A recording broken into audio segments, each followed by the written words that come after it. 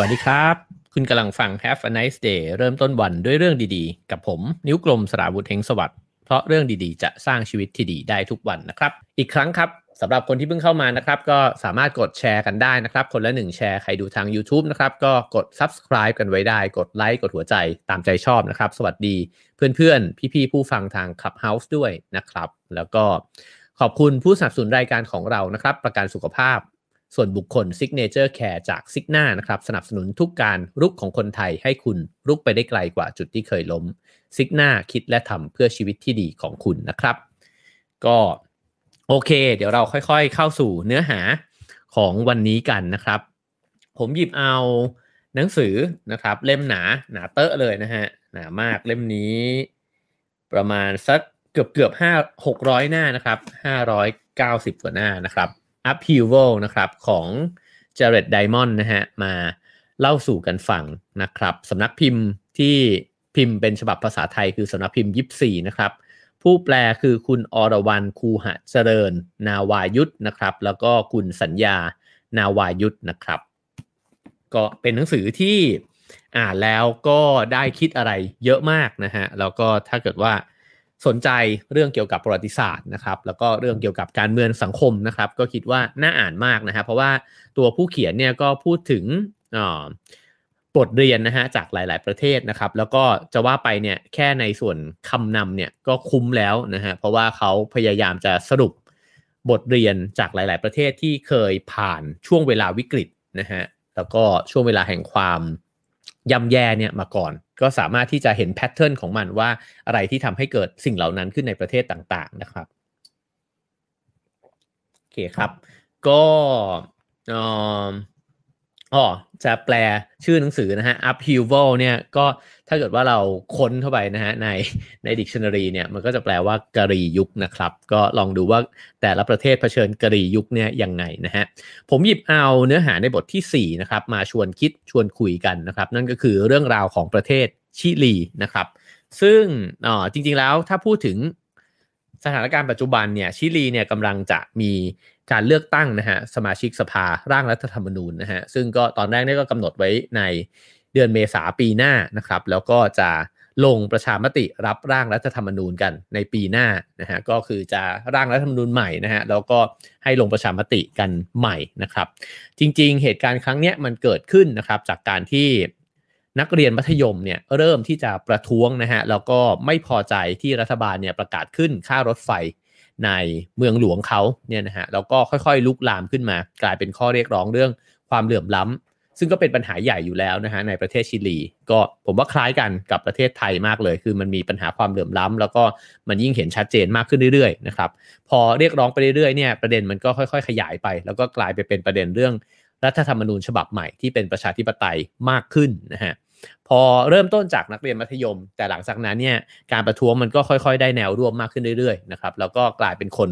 เป็นนับล้านเลยเนี่ยออกมาร่วมขบวนนะฮะแล้วก็หลังจากนั้นเนี่ยมันก็มีจุดเปลี่ยนหนึ่งเกิดขึ้นก็คือการที่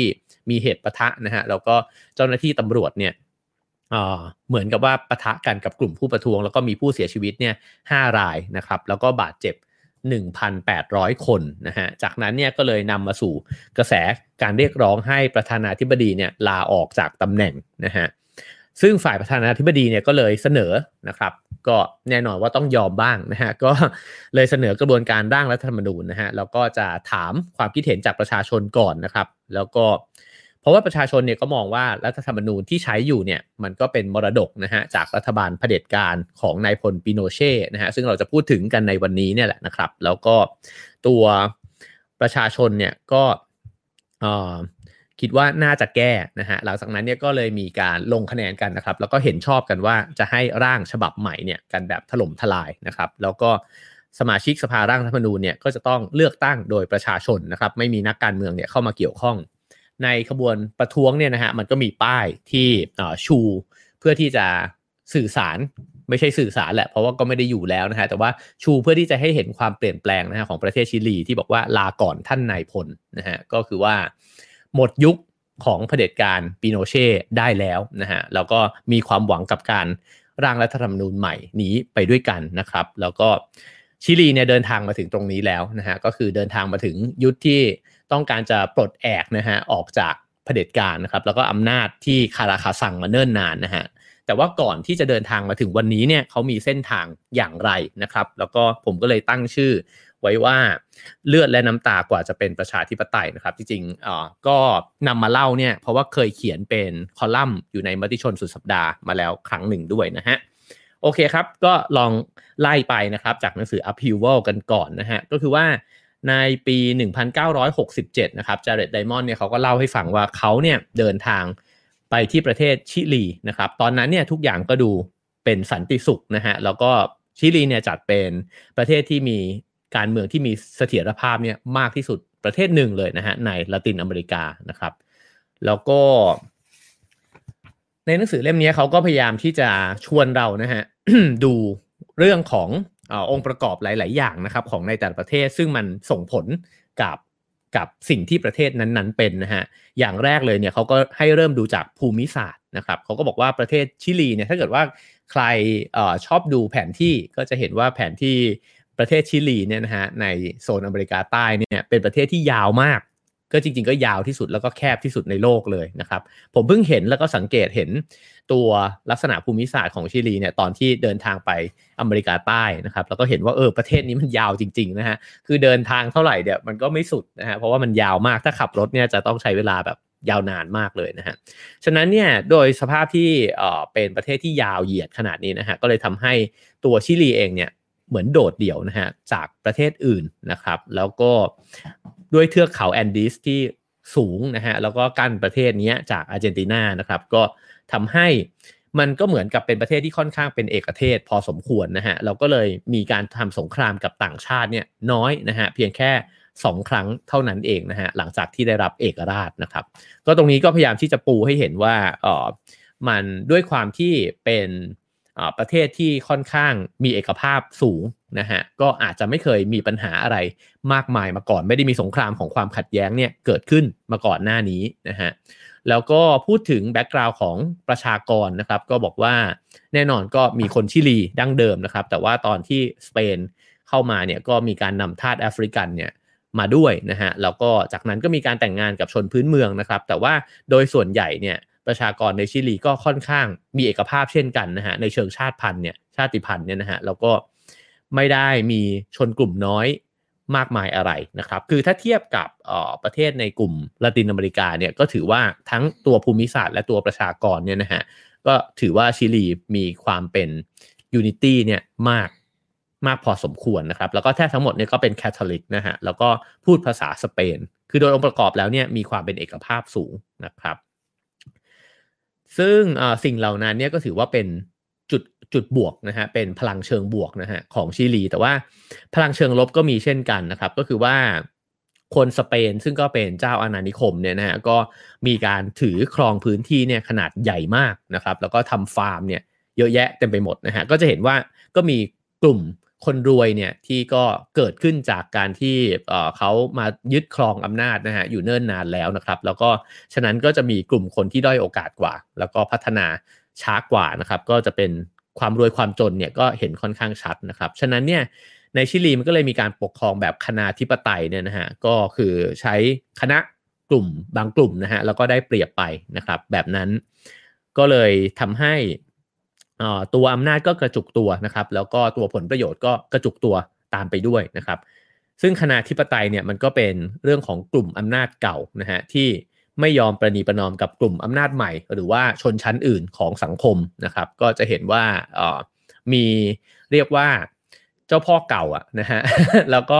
กลุ่มต่างๆในสังคมที่มันเกิดขึ้นใหม่นะครับหรือว่าพอพัฒนาตัวเองขึ้นมาแล้วนะครับก็อาจจะมีการปะทะกันอยู่นะฮะพอมาพูดถึงในฝั่งของพรรคการเมืองเนี่ยก็แบ่งออกเป็น3กลุ่มใหญ่ๆนะฮะก็คือซ้ายขวาแล้วก็กลางอันนี้ก็อาจจะคล้ายๆกันกับในหลายๆประเทศนะครับเขาก็บอกว่าซึ่งทั้ง3กลุ่มนี้ก็ค่อนข้างจะแข็งแกร่งพอๆกันนะฮะแล้วก็มักจะสวิงกันก็คือว่าตรงกลางเนี่ยไปเข้าข้างไหนเนี่ยก็ฝั่งนั้นก็จะได้ขึ้นมามีอำนาจนะครับแต่ว่าพอเดินทางมาถึงทศวรรษที่70เนี่ยนะฮะ1970เนี่ยก็มีผู้นำ2คนที่โดดเด่นขึ้นมานะครับซึ่งทั้ง2คนนี้ก็มี ความคิดเห็นเป็นขั้วตรงกันข้ามกันนะครับนั่นก็คือซาลวาดอร์อัลเยเต้นะฮะอัลเยนเดกับออกุสโตปิโนเช่นะครับก็เหมือนกับว่าเป็นผู้นำพรรคการเมืองที่แตกต่างกันนั่นเองนะฮะจริงๆไม่ใช่พรรคการเมืองคนนึงเนี่ยเป็นตัวแทนการเมืองนะฮะเดี๋ยวอ่านต่อไปเรื่อยๆก็จะเห็นนะครับว่าออกุสโตปิโนเช่คือทหารนั่นเองนะฮะตัวอัลเยนเดเนี่ยเป็นนักการเมืองอาชีพนะครับซึ่งก็เกิดมาเนี่ยในครอบครัวชนชั้นกลางนะครับระดับสูงร่ำรวยนะฮะฉลาดมีอุดมการณ์พูดเก่งมีบุคลิกที่ถูกใจคนนะครับแล้วก็ตอนที่เขาเป็นนักศึกษาเนี่ยเขาก็เป็นมาร์กซิสต์อย่างเปิดเผยเลยนะครับแล้วก็เป็นผู้ก่อตั้งพรรคสังคมนิยมชิลีเนี่ยขึ้นมานะครับก็พอถ้าเห็นแบ็กกราวน์นี่ก็จะเห็นว่าตัวอัลเยนเดเนี่ยก็ไม่ยากนะฮะที่จะได้รับเสียงสนับสนุนเนี่ยจากประชาชนเป็นที่นิยมนะครับการเลือกตั้งในปี 1970 เนี่ยนะฮะที่เป็นจุดเริ่มต้นของความขัดแย้งที่จะตามมาเนี่ยก็ปรากฏว่าอัลเยนเดเนี่ยได้รับคะแนนเสียงจากประชาชนเนี่ยมากที่สุดนะฮะแต่ว่ามันก็ได้ออกมาเนี่ยเพียงแค่ 36% เท่านั้นนะฮะก็ไม่ได้แบบขาดขนาดนั้นเพราะฉะนั้นมันก็เลยจำเป็นที่จะต้องอาศัยพรรคร่วมรัฐบาลนะฮะ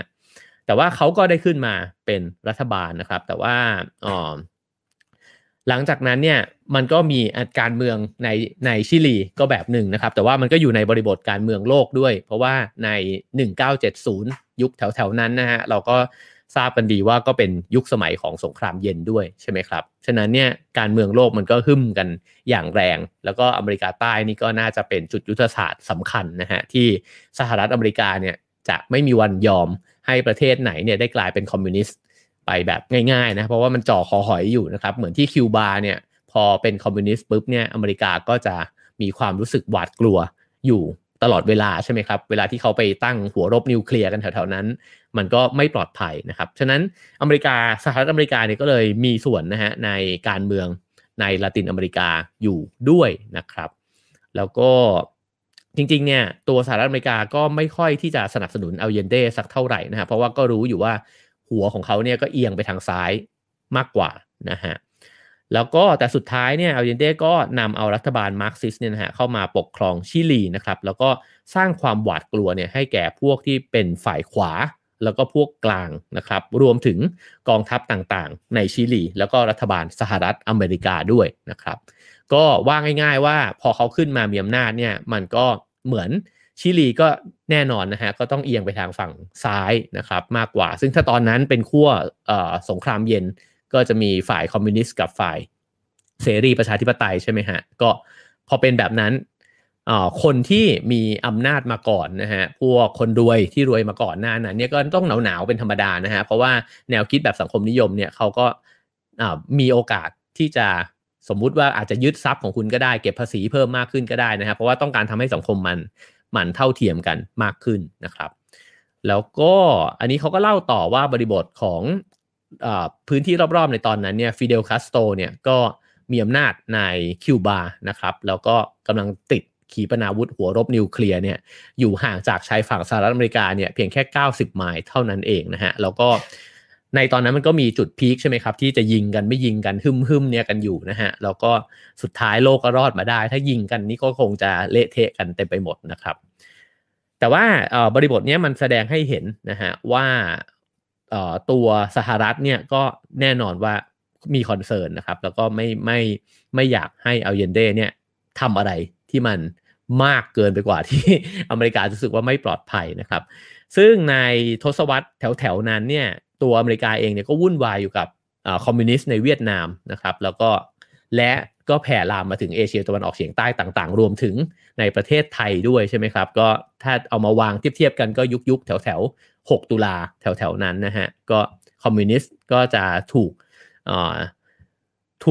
โปรโมทเรียกว่าอะไรดีถูกที่จะทำนะฮะให้เป็นภาพของคนที่เป็นปีศาจร้ายนะครับซึ่งในตอนนั้นมันก็เป็นการสู้รบระหว่างอุดมการณ์2ฝั่งนะครับซึ่งก็ปรากฏว่าตัวรัฐบาลชิลีเนี่ยนะครับก็ขึ้นมาแล้วก็อาจจะมีการต่อต้านบ้างนะฮะแต่ว่าสุดท้ายเนี่ยก็ขึ้นมามีอำนาจนะครับแล้วก็แรงจูงใจอื่นๆของสหรัฐนะครับที่พยายามที่จะต่อต้านรัฐบาลอัลเยนเดเนี่ยก็เพราะว่า บรรดาบริษัทเหมืองทองแดงของชิลีเนี่ยซึ่งก็ใหญ่มากนะครับเป็นธุรกิจที่สำคัญแล้วก็ใหญ่มากเนี่ยมีสหรัฐเนี่ยเป็นต้นทุนนะฮะเป็นเจ้าของอยู่ด้วยนะครับแล้วก็ใช้เงินทุนของสหรัฐด้วยก็คือไปลงทุนในจริงๆในตอนนั้นเนี่ยเหมือนสหรัฐอเมริกาเนี่ยก็ไปลงทุนในหลายๆประเทศในละตินอเมริกานะครับซึ่งก็เป็นไปอย่างที่สหรัฐอเมริกากังวลจริงๆนะฮะพออัลเยนเดขึ้นมาเป็นประธานาธิบดีเนี่ยมาตรการแรกเลยก็คือว่ายึดเหมืองทองแดงที่สหรัฐเป็นเจ้าของนะครับให้กลับมาเป็นของชิลีเนี่ยโดยที่ไม่จ่ายสินไหมทดแทนนะฮะแล้วก็นั่นก็คือเป็นจุดเริ่มต้นนะฮะในการสร้างศัตรูระดับชาติเลยนะครับจากนั้นเนี่ยเขาก็ยึดธุรกิจข้ามชาติขนาดใหญ่อีกหลายแห่งนะฮะแล้วก็ทำให้กองทัพชิลีเนี่ยหวาดกลัวนะฮะด้วยการนำเอาชาวคิวบาเนี่ยจำนวนมากเนี่ยเข้ามาที่ชิลีคือในนี้เขาก็จะเขียนว่าอัลเยนเดเนี่ยกับฟิเดลคาสโตรเนี่ยก็สนิทกันนะครับแล้วก็เลยไม่แปลกที่เขาจะชวนคาสโตรเนี่ยมาที่ชิลีมาดูงานนะครับแล้วก็มีนโยบายที่เอื้อกันอยู่นะครับซึ่งก็แน่นอนว่าเขาก็นำประเทศนะครับไปด้วยระบบเศรษฐกิจแบบสังคมนิยมนะครับรัฐเนี่ยก็เข้ามาวางแผนสิ่งต่างๆในประเทศเยอะนะฮะแล้วก็ตัวตลาดทั้งหลายเนี่ยก็อาจจะถูกทำให้เสรีน้อยลงนะฮะแล้วก็อนุมัติการค่าจ้างแรงงานเนี่ยที่สูงขึ้นนะครับ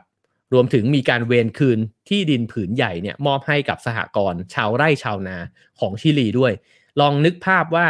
สังคมมันก็เปลี่ยนใช่ไหมครับเมื่อกี้ที่เราปูพื้นฐานกันว่าก่อนหน้านั้นเนี่ยชาวสเปนหรือว่าคนรวยนะฮะกลุ่มคนรวยที่ปกครองกันแบบคณาธิปไตยมาเนิ่นนานเนี่ยก็มีอำนาจมาก่อนนะครับได้เปรียบในสังคมเยอะแยะเต็มไปหมดมีที่ดินเยอะนะครับมีเงินเยอะมีโอกาสต่างๆนานาเยอะกว่านะครับทีนี้พอการเมืองมันเปลี่ยนขั้วปุ๊บเนี่ยแล้วมันกลายมาเป็นแบบสังคมนิยมเป็นกึ่งจะเกือบจะคอมมิวนิสต์มากขึ้นเนี่ยนะฮะ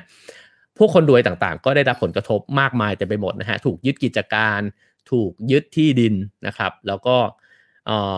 โดยนโยบายเนี่ยก็คงพยายามที่จะเกลี่ยให้มันเท่ากันมากขึ้นแต่ว่าพอมันเกิดแบบนี้ขึ้นเนี่ยคนที่ได้รับผลกระทบก็ต้องไม่พอใจเป็นปกตินะฮะแล้วมันก็ตามมาด้วยคนชอบและคนไม่ชอบใช่ไหมฮะคนชอบก็คือคนที่ได้ประโยชน์มากขึ้น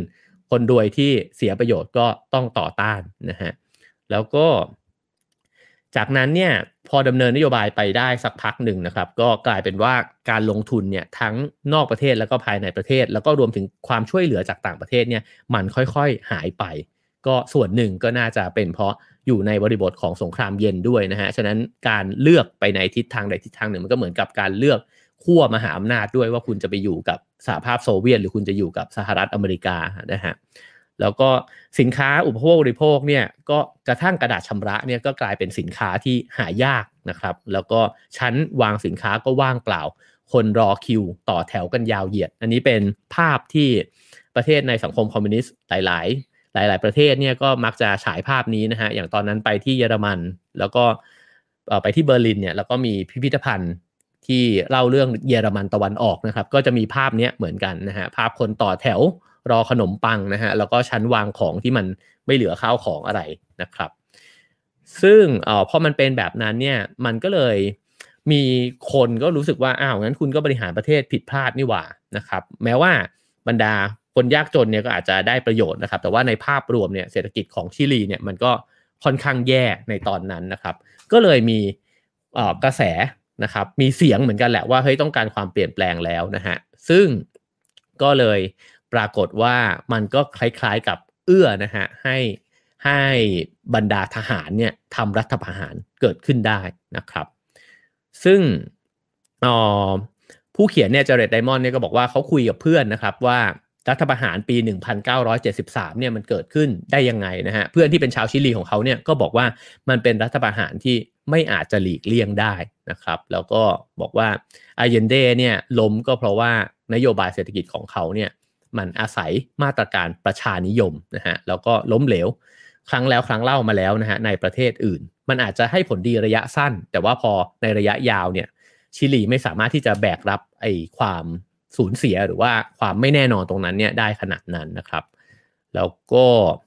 แม้ว่าชาวชิลีจำนวนมากเลยเนี่ยจะชื่นชมอัลเยนเดนะครับอาจจะเห็นเขาว่าเป็นนักบุญเลยด้วยซ้ำนะครับแต่ว่าเขาก็ไม่ได้ประสบความสำเร็จทางการเมืองขนาดนั้น ตัดภาพมาครับในวันที่11กันยา1973นะครับก็เกิดรัฐประหารขึ้นโดยที่มีทหาร3เหล่านะฮะบกเรืออากาศเนี่ยตกลงกันตั้งแต่10วันก่อนหน้านั้นแล้วนะฮะแล้วก็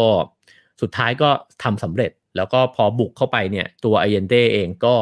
ทำการอัตวินิบาตกรรมนะฮะหรือว่าการฆ่าตัวตายนั่นเองนะครับเพราะว่าเขาก็รู้ว่าถ้าเกิดถูกจับไปเขาก็ต้องโดนหนักแน่นอนนะฮะซึ่งสิ่งที่เขาฆ่าตัวตายเนี่ยก็คือใช้ปืนของฟิเดลคาสโตรด้วยนะฮะ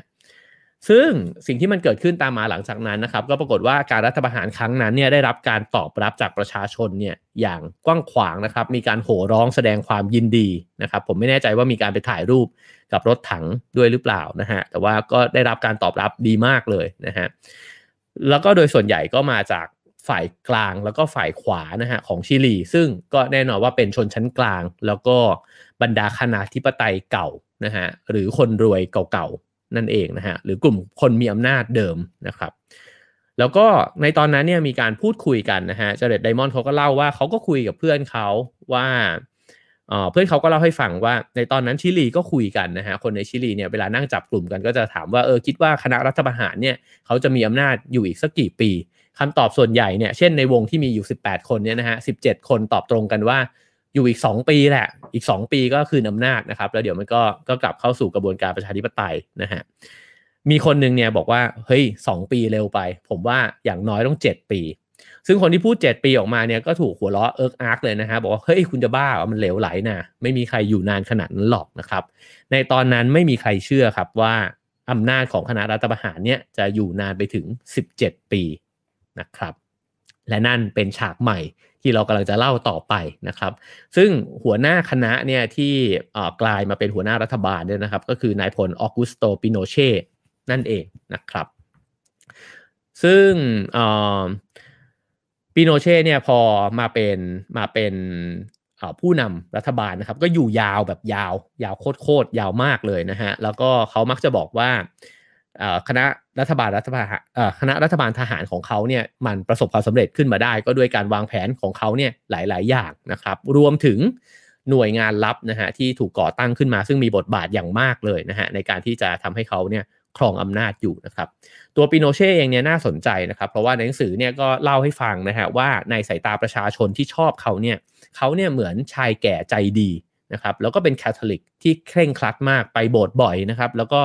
เป็น Family Man น่ะอยู่กับลูกๆแบบนั้นนะฮะฉะนั้นเนี่ยภาพของเขาเนี่ยไม่ว่าทำดีทำแย่อะไรแค่ไหนเนี่ยในประชาชนก็จะรู้สึกที่ชอบเขานะครับก็จะรู้สึกว่าเฮ้ย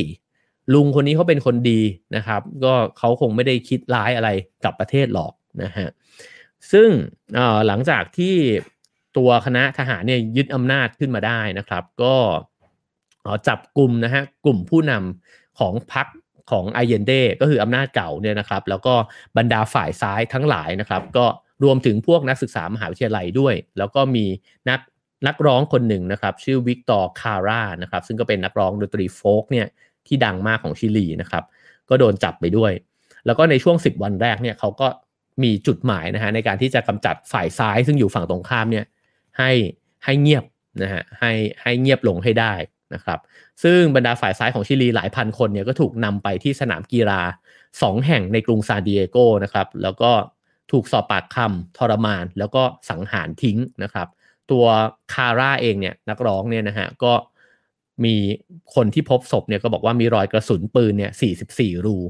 นิ้วมือทั้งหมดถูกตัดทิ้งนะครับแล้วก็ใบหน้าเนี่ยถูกทำร้ายจนเสียโฉมมองไม่เห็นเป็นใบหน้าเดิมอีกต่อไปนะครับ5สัปดาห์หลังรัฐประหารเนี่ยปิโนเช่ก็สั่งนายพลคนหนึ่งนะฮะให้ตระเวนไปตามเมืองต่างๆของชิลีนะครับต่อมาเนี่ยรู้กันในชื่อว่าคาราวานแห่งความตายก็คือเดินทางไปจัดการกับเหล่านักโทษการเมืองนะครับแล้วก็นักการเมืองที่อยู่ฝั่งตรงข้ามเนี่ยจนหมดเลยนะฮะหลังจากนั้นรัฐบาลทหารก็สั่งห้ามกิจกรรมทางการเมืองทั้งหมดนะครับปิดสภาคองเกรสแล้วก็มหาวิทยาลัยต่างๆนะครับจากนั้นเนี่ยก็มีการตั้งองค์การลับขึ้นมานะฮะชื่อว่าดีน่านะครับซึ่งไอ้เจ้าองค์การเนี้ยก็ เฉาโชว์มากในเรื่องของการทารุณแล้วก็โหดร้ายนะครับเพราะว่าเขาก็จะเป็นหน่วยงานที่พยายามจะสืบแล้วก็หาคนที่คิดต่างมาลงโทษนะครับแล้วก็มีอีกหน่วยงานหนึ่งชื่อว่า Lavender Sexy นะฮะอันนี้เนี่ยนอกจากไอ้เจ้าหน่วยงานดีน่าเมื่อกี้ที่บังคับคนให้สูญหายเนี่ยไปเป็นจำนวนมากนะฮะก็ไอ้เจ้าหน่วยงาน Lavender Sexy เนี่ยก็มีวิธีการนะครับในการจับกุมคนที่เห็นต่างหรือว่านักโทษการเมืองเนี่ยมานะครับแล้วก็เอาสมาชิกของพวกเขาเนี่ยมาด้วยนะฮะพี่สาวน้องสาวครอบครัวเนี่ยแล้วก็มากระทำการล่วงละเมิดทางเพศเนี่ยต่อหน้านักโทษนะครับก็คือพยายามที่จะทำด้วยวิธีการที่ทรมานทรกรรมทั้งร่างกายและจิตใจนะครับมีการใช้สัตว์พวกหนูหรือสุนัขที่ฝึกมาด้วยนะครับก็เป็นความโหดร้ายมากเลยของรัฐบาลในยุคนั้นนะฮะซึ่งพอถึงปี 1976 นะครับก็คือ3ปีหลังจากรัฐประหารเนี่ยนะฮะก็มีตัวเลขนะฮะบอกว่ารัฐบาลปิโนเช่เนี่ยจับกุมชาวชิลีไปทั้งหมด 130,000 คนซึ่งเทียบได้กับ100% ของประชากรชิลีเลยนะครับแล้วก็รัฐบาลทหารเนี่ยได้สังหารชาวชิลีหลายพันคนเนี่ยตายไปหรือสูญหายไปนะครับส่วนมากเนี่ยอายุต่ำกว่า35 ปีนะครับ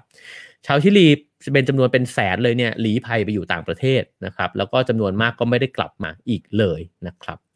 จาเร็ดไดมอนด์เนี่ยจากที่เกริ่นไว้ในตอนต้นบทที่เขาบอกว่าชิลีเป็นประเทศที่เขารู้สึกว่าสงบสุขนะครับแล้วก็จริงๆน่าจะมีประชาธิปไตยที่แข็งแรงด้วยนะฮะแต่ทำไมถึงมีพฤติกรรมตกต่ำขนาดนี้นะครับหลุดไปไกลกว่าประวัติศาสตร์ที่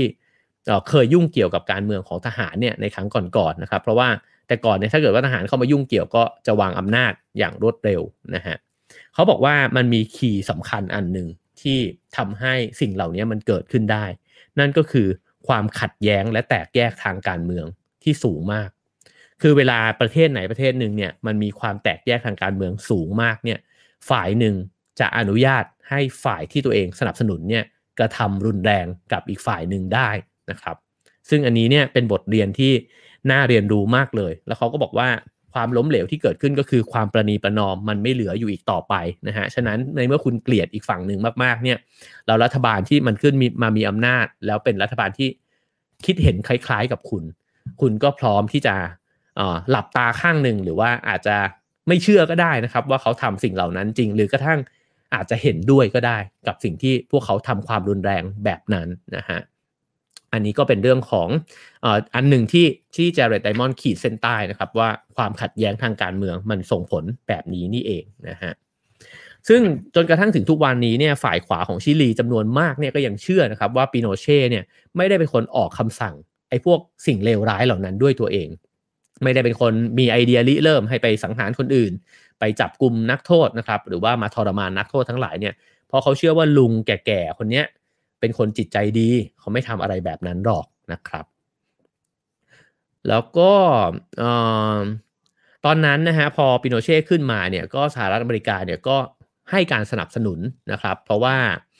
เขาก็แน่นอนว่าสหรัฐก็ไม่ชอบอาเยนเดแล้วก็ไม่อยากให้ชิลีเนี่ยเป็นคอมมิวนิสต์นะฮะในเมื่อพอมีอำนาจใหม่ขึ้นมาก็หนุนหลังนะครับเล่าเรื่องชิลีแล้วก็มันก็ช่างคล้ายคลึงสินี่อะไรนะครับแล้วก็พอสหรัฐหนุนหลังเนี่ยตัวเศรษฐกิจชิลีก็ดีขึ้นนะครับมีการแข่งขันที่ดีขึ้นนะฮะจากนานาชาตินะครับอัตราเงินเฟ้อเนี่ยลดลงจาก600นะในยุคอัลเดียนเดเนี่ยเหลือเพียง9%ต่อปีเศรษฐกิจชิลีเนี่ยเติบโตนะครับ10%ต่อปีแล้วก็มียอดการใช้จ่ายของผู้บริโภคเนี่ยเพิ่มสูงขึ้นนะครับคือแต่ภาพนี้มันก็เป็นภาพที่ลวงอยู่นิดไม่นิดแหละฮะก็ลวงอยู่เยอะเลยนะครับเพราะว่าการจับจ่ายใช้สอยที่มันมากขึ้นเนี่ยนะฮะมันก็อยู่ในกลุ่มของชนชั้นกลางแล้วก็คนร่ำรวยนะครับชาวชิลีที่เป็นคนยากจนเนี่ยก็ยังคงทุกข์เข็ญอยู่นะครับแล้วก็ใช้ชีวิตเนี่ยต่ำกว่าเส้นมาตรฐานความยากจนนะครับแล้วก็นโยบายต่างๆเนี่ยมันก็ออกมาเนี่ยก็เอื้อต่อบรรดานักธุรกิจคณาธิปไตยทั้งหลายนะครับแล้วก็การที่ออกนโยบายแบบนี้มาได้เนี่ยในนี้เขาก็เขียนบอกว่ามันก็เกิดขึ้นเพราะว่ามันอยู่ภายใต้การปกครองแบบเผด็จการแบบกดขี่เท่านั้นมันถึงจะออกนโยบายที่จะเอื้อกับกลุ่มคนบางกลุ่มเนี่ยได้ชัดเจนขนาดนั้นนะฮะซึ่งพออยู่ไปได้สักพักเนี่ยมันก็เริ่มปรากฏชัดนะครับว่ารัฐบาลทหารเนี่ยไม่ได้ทำการปฏิวัติรัฐประหารขึ้นมาเนี่ยเพียงแค่จะเปลี่ยน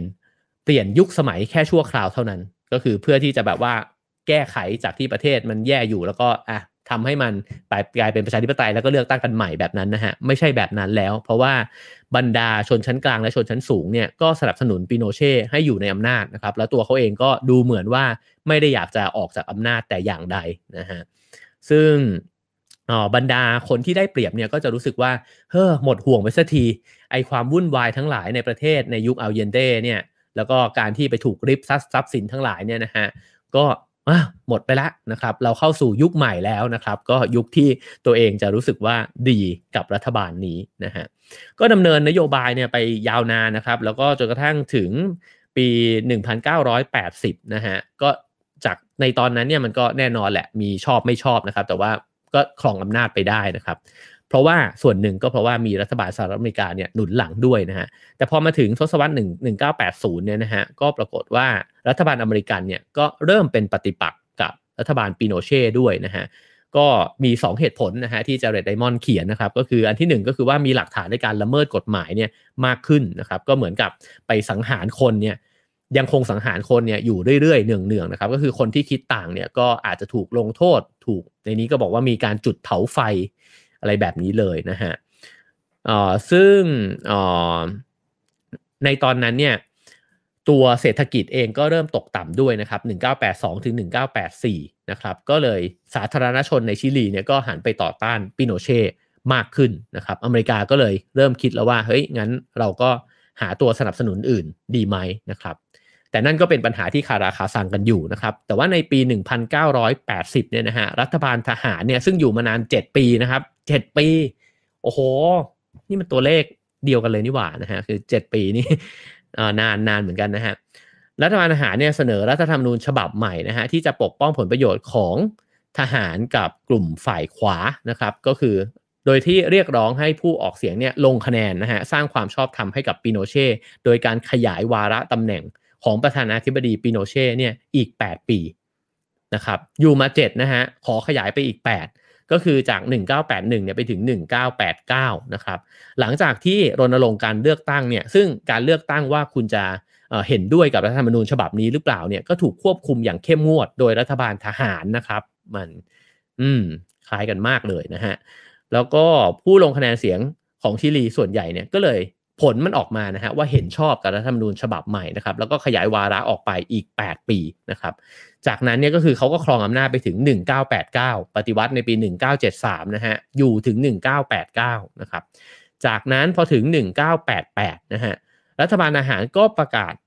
ให้ประชาชนเนี่ยลงมติอีกรอบนึงนะฮะเพื่อที่จะขยายวาระตำแหน่งประธานาธิบดีออกไปอีก8ปีก็คือใช้ประธานาธิบดีคนเดียวกันเนี่ย7+8+8นะครับเป็นเท่าไหร่ครับ16+7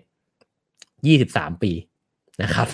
ประเทศที่มีผู้นำคนเดียวนะฮะ23ปีนะครับซึ่งขยายออกไป8ปีเนี่ยแปลว่าปิโนเช่สามารถเป็นประธานาธิบดีเนี่ยได้ถึง1997นะฮะซึ่งเขาจะมีอายุครบ82ปีในตอนนั้นนะฮะน่าคิดมากนะครับขยายไปทีละ8ปีทีละ8ปีนะครับซึ่งเขาบอกว่าในครั้งสุดท้ายเนี่ยมันไม่ไหวแล้วคือปิโนเช่เนี่ยประเมินผิดแล้วก็แพ้คู่แข่งนะครับก็ปรากฏว่าการลงคะแนนเสียงครั้งนั้นเนี่ยแล้วก็โดยที่มีสหรัฐเนี่ยเป็นฝ่ายสนับสนุนให้ฝ่ายตรงข้ามเนี่ยได้ทำแคมเปญที่มันทรงพลังมากขึ้นด้วยนะครับก็กลายเป็นว่าเขาแพ้ไปนะฮะแล้วก็มีคำขวัญนะฮะที่ถูกใช้ในการหาเสียงนี่คือคำว่า no นะฮะหรือว่าไม่เอาเนี่ยนะฮะได้คะแนนเสียงเนี่ย58%นะครับก็กลายเป็นว่าการลงมติแก้รัฐธรรมนูญครั้งนั้นเนี่ยไม่สำเร็จนะครับแล้วก็สุดท้ายเนี่ยปิโนเช่ก็แพ้การเลือกตั้งประธานาธิบดีนะครับในปี1990นะครับแล้วก็จากนั้นก็เริ่มที่จะมีการเปลี่ยนแปลงเกิดขึ้นนะครับแล้วก็มันก็คงเป็นช่วงเวลาเดียวกันด้วยนะครับกับการที่บริบทโลกเนี่ยมันก็มีความเปลี่ยนแปลงด้วยนะฮะก็สงครามเย็นสิ้นสุดลงนะครับ1989ก็มีการสลายขั้วนะครับบรรดาโซเวียตรัสเซียทั้งหลายก็ค่อยๆล่มสลายไปนะครับแล้วก็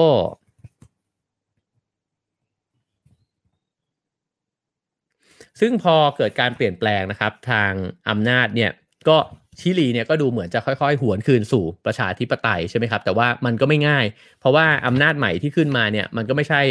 พรรคการเมืองที่สามารถชนะมาด้วยคะแนนเสียงที่มันถล่มทลายนะฮะก็มันจะต้องมีการแบ่งอำนาจกันเนี่ยอยู่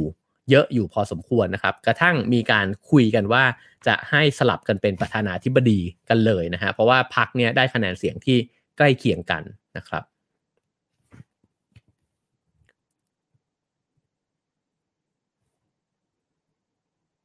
โอเคครับผมจากนั้นเนี่ยก็พอเปลี่ยนอำนาจแล้วนะฮะก่อนลงตำแหน่งจากประธานาธิบดีเนี่ยปิโนเช่เนี่ยก็ทำให้ฝ่ายนิติบัญญัติเนี่ยแต่งตั้งเขานะฮะให้ดำรงตำแหน่งวุฒิสมาชิกตลอดชีพซึ่งวุฒิสมาชิกเนี่ยเปิดโอกาสนะฮะให้เขาเนี่ยแต่งตั้งตุลาการศาลสูงคนใหม่ได้อีกหลายคนนะครับก็คือพอได้ตำแหน่งวุฒิสมาชิกแล้วเนี่ยก็ตั้งตุลาการได้มันก็เหมือนกับว่าก็เหมือนเป็นเบาะนุ่มๆเอาไว้นะฮะว่าอาจจะการันตีได้ว่าก็ในระหว่างก่อนที่ฉันจะตายก็อาจจะไม่ได้ถูกพิพากษาอะไรที่มันโหดร้ายนักนะฮะแล้วก็เขาก็อยู่ในตำแหน่งผู้บัญชาการทหารสูงสุดของเหล่าทัพเนี่ยจนกระทั่งเกษียณจากตำแหน่งนี้ในปี1998นะครับอายุ83ปีนะฮะแปลว่าปิโนเช่เนี่ยแม้ว่าจะไม่ได้เป็นประธานาธิบดีแล้วเนี่ยก็ยังคงมีอำนาจนะฮะอยู่ในระบบต่างๆเนี่ยที่ตัวเองได้วางแผนการไว้นะครับแล้วก็ยังคงยังคงเหมือนกับว่ายังมีผลพวงเนี่ยจากการทำรัฐประหารของตัวเองเนี่ยยาวนานมากๆนะฮะจนกระทั่งตัวเองอายุ83ปีนี่ไม่ธรรมดาเลยนะครับแล้วก็รัฐธรรมนูญเนี่ยฉบับปิโนเช่เนี่ยก็ยังระบุไว้นะครับว่า10%ของรายได้จากยอดขายทองแดงของประเทศซึ่งก็เป็นรายได้ที่เยอะมากเนี่ยนะฮะในแต่ละปีเนี่ยให้ใช้เป็นงบประมาณของทหารนะครับคือจาก10%ของรายได้นะครับไม่ใช่จากกำไรด้วยนะฮะก็คือขายมาเท่าไหร่เนี่ยตัด 10% ให้เป็นงบประมาณกองทัพนะครับเพราะฉะนั้นเนี่ยกองทัพของชิลีเนี่ยแม้ว่าปิโนเช่จะ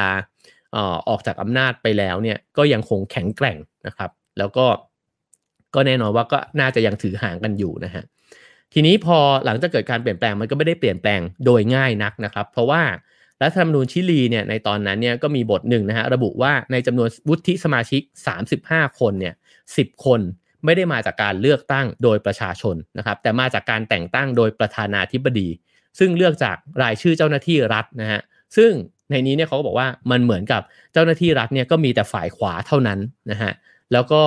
เช่นเป็นพวกอดีตผู้บังคับบัญชาในกองทัพบกหรือว่ากองทัพเรือเนี่ยนะฮะแล้วก็อดีตประธานาธิบดีก็ได้รับการแต่งตั้งให้เป็นวุฒิสมาชิกตลอดชีพแบบที่เมื่อกี้ได้พูดไปอีกด้วยนะฮะ35คนมี10คนที่ไม่ได้มาจากการเลือกตั้งของประชาชนก็คือว่ายึด10แต้มเนี่ยเอาไว้แล้วนะฮะบรรดาฝ่ายขวาเก่าเนี่ยยึดเอาไว้แล้วเรียบร้อยก็ฟังดูแย่นะฮะแต่ทำไมผมรู้สึกว่ายังไม่แย่เท่าไหร่เพราะ35เนี่ยเอาไป10นะฮะแต่บางประเทศนี่เอาไป250นะฮะก็อันนี้ก็น่าคิดเหมือนกันนะครับเอ่อซึ่งการบริหารประเทศชิลีเนี่ยนะฮะก็ยังคงดำเนินไปภายใต้รัฐธรรมนูญฉบับเดิมนะครับซึ่งชาวชิลีส่วนใหญ่เนี่ยก็เริ่มเห็นนะฮะว่ามันไม่ถูกต้องชอบธรรมสักเท่าไหร่นะครับตัวประธานาธิบดีคนใหม่ขึ้นมานะฮะชื่ออ่านยากมากเลยชื่อปาตริซิโออาวินนะครับก็พอขึ้นมาแล้วเนี่ยก็ไม่ได้มีอำนาจอย่างมั่นคงนักอย่างที่เมื่อกี้บอกว่าเขาก็ไม่ได้รับการเลือกตั้งแบบถล่มทลายมานะฮะแต่ก็พยายามที่จะให้คำมั่นกับประชาชนเนี่ยบอกว่าก็จะพยายามสางหาความยุติธรรมเนี่ยเท่าที่จะทำได้นะครับเขาก็ก่อตั้งคณะกรรมการเพื่อสืบค้นความจริงขึ้นมานะครับแล้วก็ตั้งชื่อว่าคณะกรรมการเพื่อความจริงและการประนีประนอมนะฮะในปี1991เนี่ยนะฮะก็มีการพิมพ์รายชื่อชาวชิลีที่ถูกสังหารหรือทำให้สูญหายเนี่ยจำนวน 3,200 รายนะครับก็เหมือนกับพยายามสืบค้นนะฮะว่ารัฐบาลที่แล้วเนี่ยทำอะไรมาบ้างนะครับแล้วก็ตัวประธานาธิบดีคนใหม่เนี่ยก็เกือบจะหลั่งน้ำตานะครับตอนที่พูดผ่านโทรทัศน์เนี่ยเพื่อที่จะให้ครอบครัวของเหยื่อเนี่ยอภัยให้กับรัฐบาลของชิลีในยุคก่อนหน้านั้นนะครับแล้วก็จุดเปลี่ยนนะฮะของการคิดบัญชีกับปิโนเช่เนี่ยคือปิโนเช่เนี่ยออกจากอำนาจไปก็ไม่โดนอะไรนะครับแล้วก็อย่างที่บอกว่าประชาชนจำนวนหนึ่งในประเทศก็ยังคิดว่าเขาเป็นคุณลุงใจดีอยู่นะฮะแต่ว่าจุดเปลี่ยนเนี่ยอยู่ตอนที่เขาเดินทางไปที่ประเทศอังกฤษนะครับในปี1998แล้วก็รักษาตัวอยู่ที่คลินิกแห่งหนึ่งในลอนดอนนะฮะก็ปรากฏว่ามีคำขอร้องขอนะฮะจากผู้พิพากษาชาวสเปนคนหนึ่งเนี่ย ให้เนรเทศปิโนเช่ไปที่สเปนเพื่อที่จะไปเหมือนกับว่าพิพากษานะฮะในกรณีที่สังหารพลเมืองสเปนนะครับซึ่งปรากฏว่าก็รอดไปได้เพราะว่ารัฐบาลอังกฤษเนี่ยปฏิเสธคำขอของสเปนนะฮะแล้วก็ให้เหตุผลว่าปิโนเช่เนี่ยไม่แข็งแรงพอที่จะให้ปากคำแล้วก็ถ่ายภาพปิโนเช่เนี่ยอยู่บนรถเข็นเนี่ยอยู่ตลอดเวลานะครับแต่พอหลังจากที่ปิโนเช่เดินทางกลับไปที่ชิลีนะฮะเขาก็ลงเครื่องบินมาด้วยรถเข็นแต่หลังจากเจอบรรดาผู้ต้อนรับทั้งหลายนายพลทั้งหลายที่ไปต้อนรับเขาเนี่ยเขาก็ลุกขึ้นมาแล้วก็เดินเหินได้ตามปกตินะครับแล้วจากนั้นเนี่ยแหละก็เป็นเรื่องของอนุกรรมการของวุฒิสภาสหรัฐนะครับเป็นคนที่เปิดเผยว่าปิโนเช่เนี่ยได้ซ่อนเงินจำนวน$30 ล้านสหรัฐเนี่ยนะครับอย่างลับๆในจำนวนถึง125บัญชีในธนาคารสหรัฐอเมริกาซึ่งพอเปิดเผยไอ้ข้อมูลตรงนี้ออกมาเนี่ยก็ทำให้บรรดาประชาชนชิลีที่เคยรักลุงนะฮะรักลุงปิโนเช่เนี่ยตาสว่างนะครับแล้วก็แบบอ้าวเฮ้ยคุณลุงใจดีผู้ที่ต่อสู้เพื่อประเทศชาติของฉันเนี่ยทำไมเป็นคนโกงด้วยล่ะนะครับแล้วก็ศาลสูงก็เลยถอดถอนปิโนเช่นะฮะจากภาวะปลอดจากการถูกฟ้องร้องเนี่ยที่เขาเคยมีนะฮะก็คือเขาเนี่ยเคยมีสิทธิ์ว่าจะปลอดจากการถูกฟ้องร้องเนี่ยตลอดที่เขาเป็นสมาชิกวุฒิสมาชิกเนี่ยตลอดชีพก็โอ้โหเหมือนกับว่าทำอะไรผิดก็จะไม่ถูกฟ้องด้วยนะฮะแล้วก็สุดท้ายก็ถูกตัดสินลงโทษนะครับแล้วก็กลายเป็นอาชญากรรมทางการเงินแล้วก็ฆาตกรรมเนี่ยในหลายๆคดีนะครับแล้วก็ถูกจับให้กับบริเวณอยู่ในบ้านโดยมีภรรยาแล้วก็ลูกอีก4คนเนี่ยถูกจับไปด้วยเช่นกันนะฮะแล้วก็ปิโนเช่ก็เสียชีวิตไปนะครับด้วยอาการหัวใจวายในปี2006นะครับอายุ91ปีเลยทีเดียวนะฮะซึ่งในที่สุดหลังจากนั้นเนี่ยบรรดาผู้ที่เคยกระทำกับประชาชนนะครับทั้งทรมานทั้งสังหารประชาชนเนี่ยก็ถูกดำเนินคดีตามกฎหมายนะครับค่อยๆไล่คิดบัญชีไปนะครับหลายสิบคนถูกจำคุกนะฮะแล้วก็นายพลมานูเอลกอนเตรรัสเนี่ยนะฮะซึ่งเป็นผู้อำนวยการหน่วยดีน่าเนี่ยนะฮะ DINA เนี่ยซึ่งก็ถูกจำคุกนะฮะนานถึง526ปีนะครับจนเสียชีวิตไปนะฮะก็เหมือนกับว่าสิ่งต่างๆเนี่ยก็ค่อยๆได้รับการเปลี่ยนแปลงมากขึ้นเรื่อยๆนะครับทีนี้ความเปลี่ยนแปลงนั้นก็ค่อยๆเกิดขึ้นนะครับแล้วก็มาถึงช่วงท้ายบทนะครับที่จาเร็ดไดมอนด์เนี่ยพยายามจะสรุปให้ฟังว่าการเปลี่ยนแปลงของชิลีเนี่ยมันเกิดขึ้นโดยปัจจัยอะไรบ้างนะครับซึ่งหนังสือ Upheaval เนี่ยก็มีจุดแข็งตรงนี้นะฮะเล่าตัวประวัติศาสตร์ของแต่ละประเทศมาแล้วก็พยายามจะสรุปประเด็นนะครับว่าเราเรียนรู้อะไรได้จากประวัติศาสตร์ของเขาบ้างนะครับเขาก็บอกว่าอย่างแรกเลยเนี่ยคือการเปลี่ยนแปลงในชิลีเนี่ยมันเป็นการเปลี่ยนแปลงแบบเลือกสรรนะครับก็คือว่ารัฐบาลแต่ละรัฐบาลที่ขึ้นมามีอำนาจเนี่ยไม่ได้ขึ้นมาแล้วก็ใช้นโยบายของตัวเองเนี่ยแบบเต็มร้อยเพราะว่าถ้ามันเป็นแบบนั้นเนี่ยมันก็จะเกิดความขัดแย้งเนี่ยที่มากขึ้นนะครับแต่ว่าเขาก็เลือกเอาสิ่งที่บางอย่างเนี่ยมันก็เป็นข้อดีเนี่ยก็ยังเอามาใช้อยู่นะฮะอย่างตัวรัฐบาลในระบอบประชาธิปไตยเนี่ยที่ขึ้นมาหลังปิโนเช่เนี่ยนะฮะก็ยังคงที่จะคงตลาดเสรีเนี่ยเอาไว้นะครับก็ไม่ได้กลับไปเหมือนเป็นสังคมนิยมเหมือนในยุคสมัยของอัยเยนเดแล้วนะฮะแต่ก็ยังคงยืดหยุ่นนะครับแล้วก็รับฟังฝ่ายที่ถือข้างสังคมนิยมด้วยนะฮะแล้วก็เพราะฉะนั้นเนี่ยมันก็เหมือนกับไอการประนีประนอมของอำนาจใหม่เนี่ยมันเป็นเรื่องสำคัญมากที่มันจะไม่สร้างความขัดแย้งต่อไปนะครับแล้วก็เขาบอกว่าชิลีเนี่ยหลุดพ้นจากการกดขี่โดยทหารแล้วก็ความโหดร้ายเนี่ยในระยะเวลา17ปีที่มีอำนาจนะฮะโดยที่มันสร้างรอยแผลที่บอบช้ำฝังลึกไว้ในใจของชาวชิลีมาได้อย่างไรนะฮะเขาบอกว่าก็เป็นเพราะว่าชาวชิลีเนี่ยรู้วิธีปกครองตัวเองแล้วก็พยายามอย่างมากเลยที่จะให้ตัวเองเนี่ยยังคงเป็นประเทศที่โอเคนะครับในกลุ่มลาตินอเมริกานะครับแล้วก็ความเป็นยูนิตี้บางอย่างเนี่ยมันช่วยทำให้ชิลีกลับมาได้นะฮะในนี้พยายามจะอธิบายแบบนั้นนะครับก็จะคล้ายๆกับสิ่งที่เขาปูไว้ตอนต้นว่าด้วยความที่เป็นประเทศที่ค่อนข้างเป็นมีความเป็นเอกภาพพอสมควรนะครับแล้วหลังจากนั้นเนี่ยชิลีก็กลับมาเป็นประเทศที่เป็นประชาธิปไตยนะครับแล้วก็ร่ำรวยนะฮะร่ำรวยขึ้นมาได้นะฮะเมื่อเทียบกับประเทศในกลุ่มอเมริกาใต้นะครับ ซึ่งไอ้คำว่าร่ำรวยจริงมันก็ลวงตาอยู่นิดนึงนะฮะอย่างที่บอกว่ามันก็มีความเหลื่อมล้ำของคนรวยคนจนเนี่ยยังแก้ปัญหาไม่ได้อยู่นะครับซึ่งเขาก็บอกว่าวิกฤตของชิลีในปี1973นะฮะมันเป็นวิกฤตภายในประเทศนะครับแล้วก็จากวิกฤตภายในประเทศนี้เนี่ยมันเกิดการแบ่งขั้วทางการเมืองคือตอนนั้นเนี่ยพอเศรษฐกิจมันเป็นแบบนั้นมันเกิดมีปัญหาความเหลื่อมล้ำนะครับคนจนก็อาจจะมีความไม่พอใจกับบรรดาคนรวยที่ได้เปรียบมากเกินไปนะฮะก็เลยสนับสนุนกลุ่มการเมืองเนี่ยที่ให้ขึ้นมาแล้วก็ทำให้ตัวชีวิตของคนยากจนเนี่ยมีความเป็นอยู่ที่ดีขึ้นนะครับแต่ไอ้เจ้าสิ่งนี้แหละที่มันนำมาซึ่งการแบ่งขั้วทางการเมืองนะครับแล้วก็การแบ่งขั้วทางการเมืองเนี่ยมันทำให้ความคิดเห็นที่แตกต่างของค่านิยมหลักที่แตกต่างกันมากๆเนี่ยมันไม่นำไปสู่การที่จะฟังกันได้อีกแล้วไม่มีการรอมชอมกันอีกแล้วนะครับแล้วก็นำไปสู่การที่บางคนถึงขั้นเชียร์รัฐประหารได้นำไปสู่การที่ถึงขั้นเห็นด้วยกับการปราบปรามคนที่คิดต่างอย่างรุนแรงนะครับได้ซึ่งสิ่งนี้แหละที่มันเป็นอันตรายนะครับคราวนี้ก็ตัดภาพมานะฮะถึงในยุคปัจจุบันอย่างที่เมื่อตอนต้นได้เกริ่นไว้นะครับว่าในจริงๆแล้วในปีหน้าเนี่ยชิลีก็มีการวางแผนไว้นะครับว่าจะมีการตั้งสมาชิกสภาร่างรัฐธรรมนูญนะครับแล้วก็ลงมติรับร่างรัฐธรรมนูญฉบับใหม่นะฮะแล้วก็ผม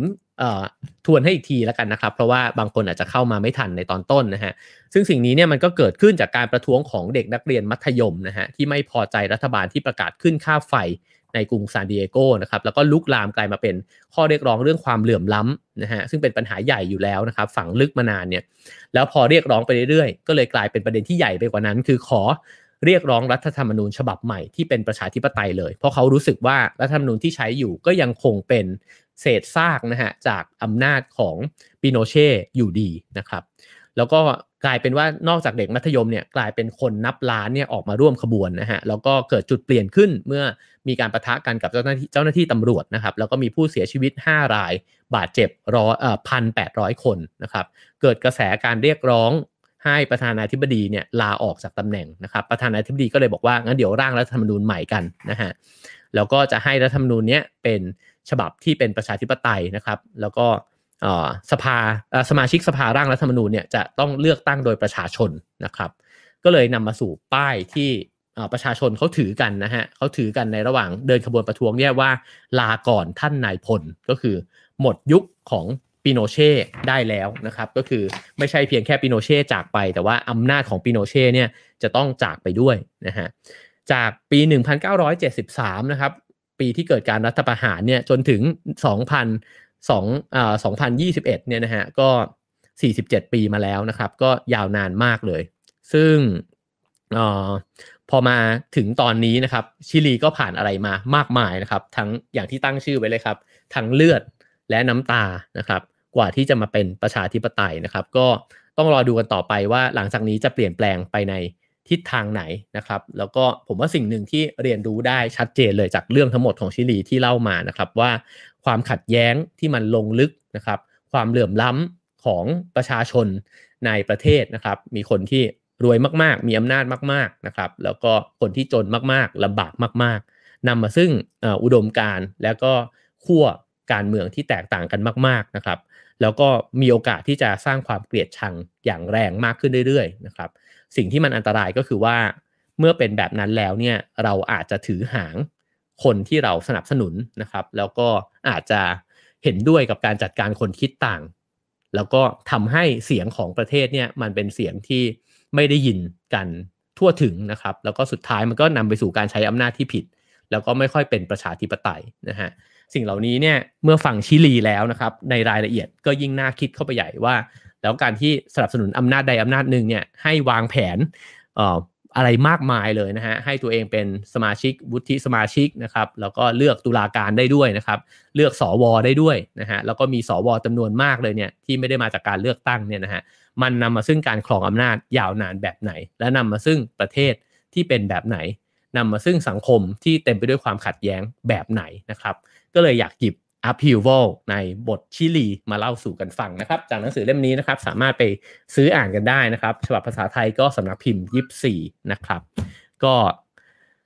ทั้งหมดนั้นคือเนื้อหาของ Have a Nice Day ประจำวันนี้นะครับก็หวังว่าประเทศเราจะมีความหวังมากกว่าชิลีนะครับก็ได้แต่หวังนะฮะแต่ก็คิดว่าพวกเราทุกคนก็น่าจะมีส่วนในการสร้างความหวังนั้นร่วมกันด้วยนะครับขอบคุณทุกคนที่ฟังมาจนถึงตอนนี้นะครับก็หวังว่าจะเป็นประโยชน์นะฮะสามารถให้คะแนนความพึงพอใจเข้ามาได้เช่นเคยนะครับ5 4 3 2 1 0นะครับถ้าชอบก็ฝากแชร์ออกไปนะฮะเผื่อว่าจะเป็นประโยชน์กับคนอื่นๆด้วยนะครับแล้วก็ถ้าดูทาง YouTube นะครับก็ฝากกด Subscribe กันไว้ด้วยนะครับผมพยายามจะเล่าเนื้อหาใน Have a Nice Day ให้หลากหลายขึ้นเรื่อยๆนะครับแล้วก็เหมือนหนังสือ Range บอกใช่ไหมครับว่ายิ่งเรามีทักษะนะครับมีความรู้อาจจะไม่ได้ถนัดอะไรมากนะฮะแต่ว่าก็รู้นู่นรู้นี่ไว้อย่างละนิดอย่างละหน่อยนะฮะผมว่ามันน่าจะช่วยทำให้เราไปสร้างสรรค์สิ่งใหม่ๆเนี่ยขึ้นได้ในหัวมีคำตอบใหม่ๆให้กับชีวิตตัวเองมีทักษะใหม่ๆให้กับชีวิตตัวเองได้ด้วยนะครับก็เพราะฉะนั้นจะสลับกันไปนะครับกับเนื้อหานะครับขอบคุณมากๆนะครับเห็นหลายๆความคิดเห็นนะครับที่เทียบเคียงกับประเทศเรานะฮะก็คิดว่าหลายๆประเด็นน่าจะเทียบเคียงกันได้จริงๆนะครับขอบคุณทุกคนนะครับแล้วก็ขอบคุณประกันสุขภาพส่วนบุคคล Signature Care จาก Cigna ด้วยนะครับสนับสนุนทุกการรุกของคนไทยให้คุณรุกไปได้ไกลกว่าจุดที่เคยล้ม Cigna คิดและทำเพื่อชีวิตที่ดีของคุณนะครับแล้วเจอกันพรุ่งนี้ครับ Have a nice day ครับผม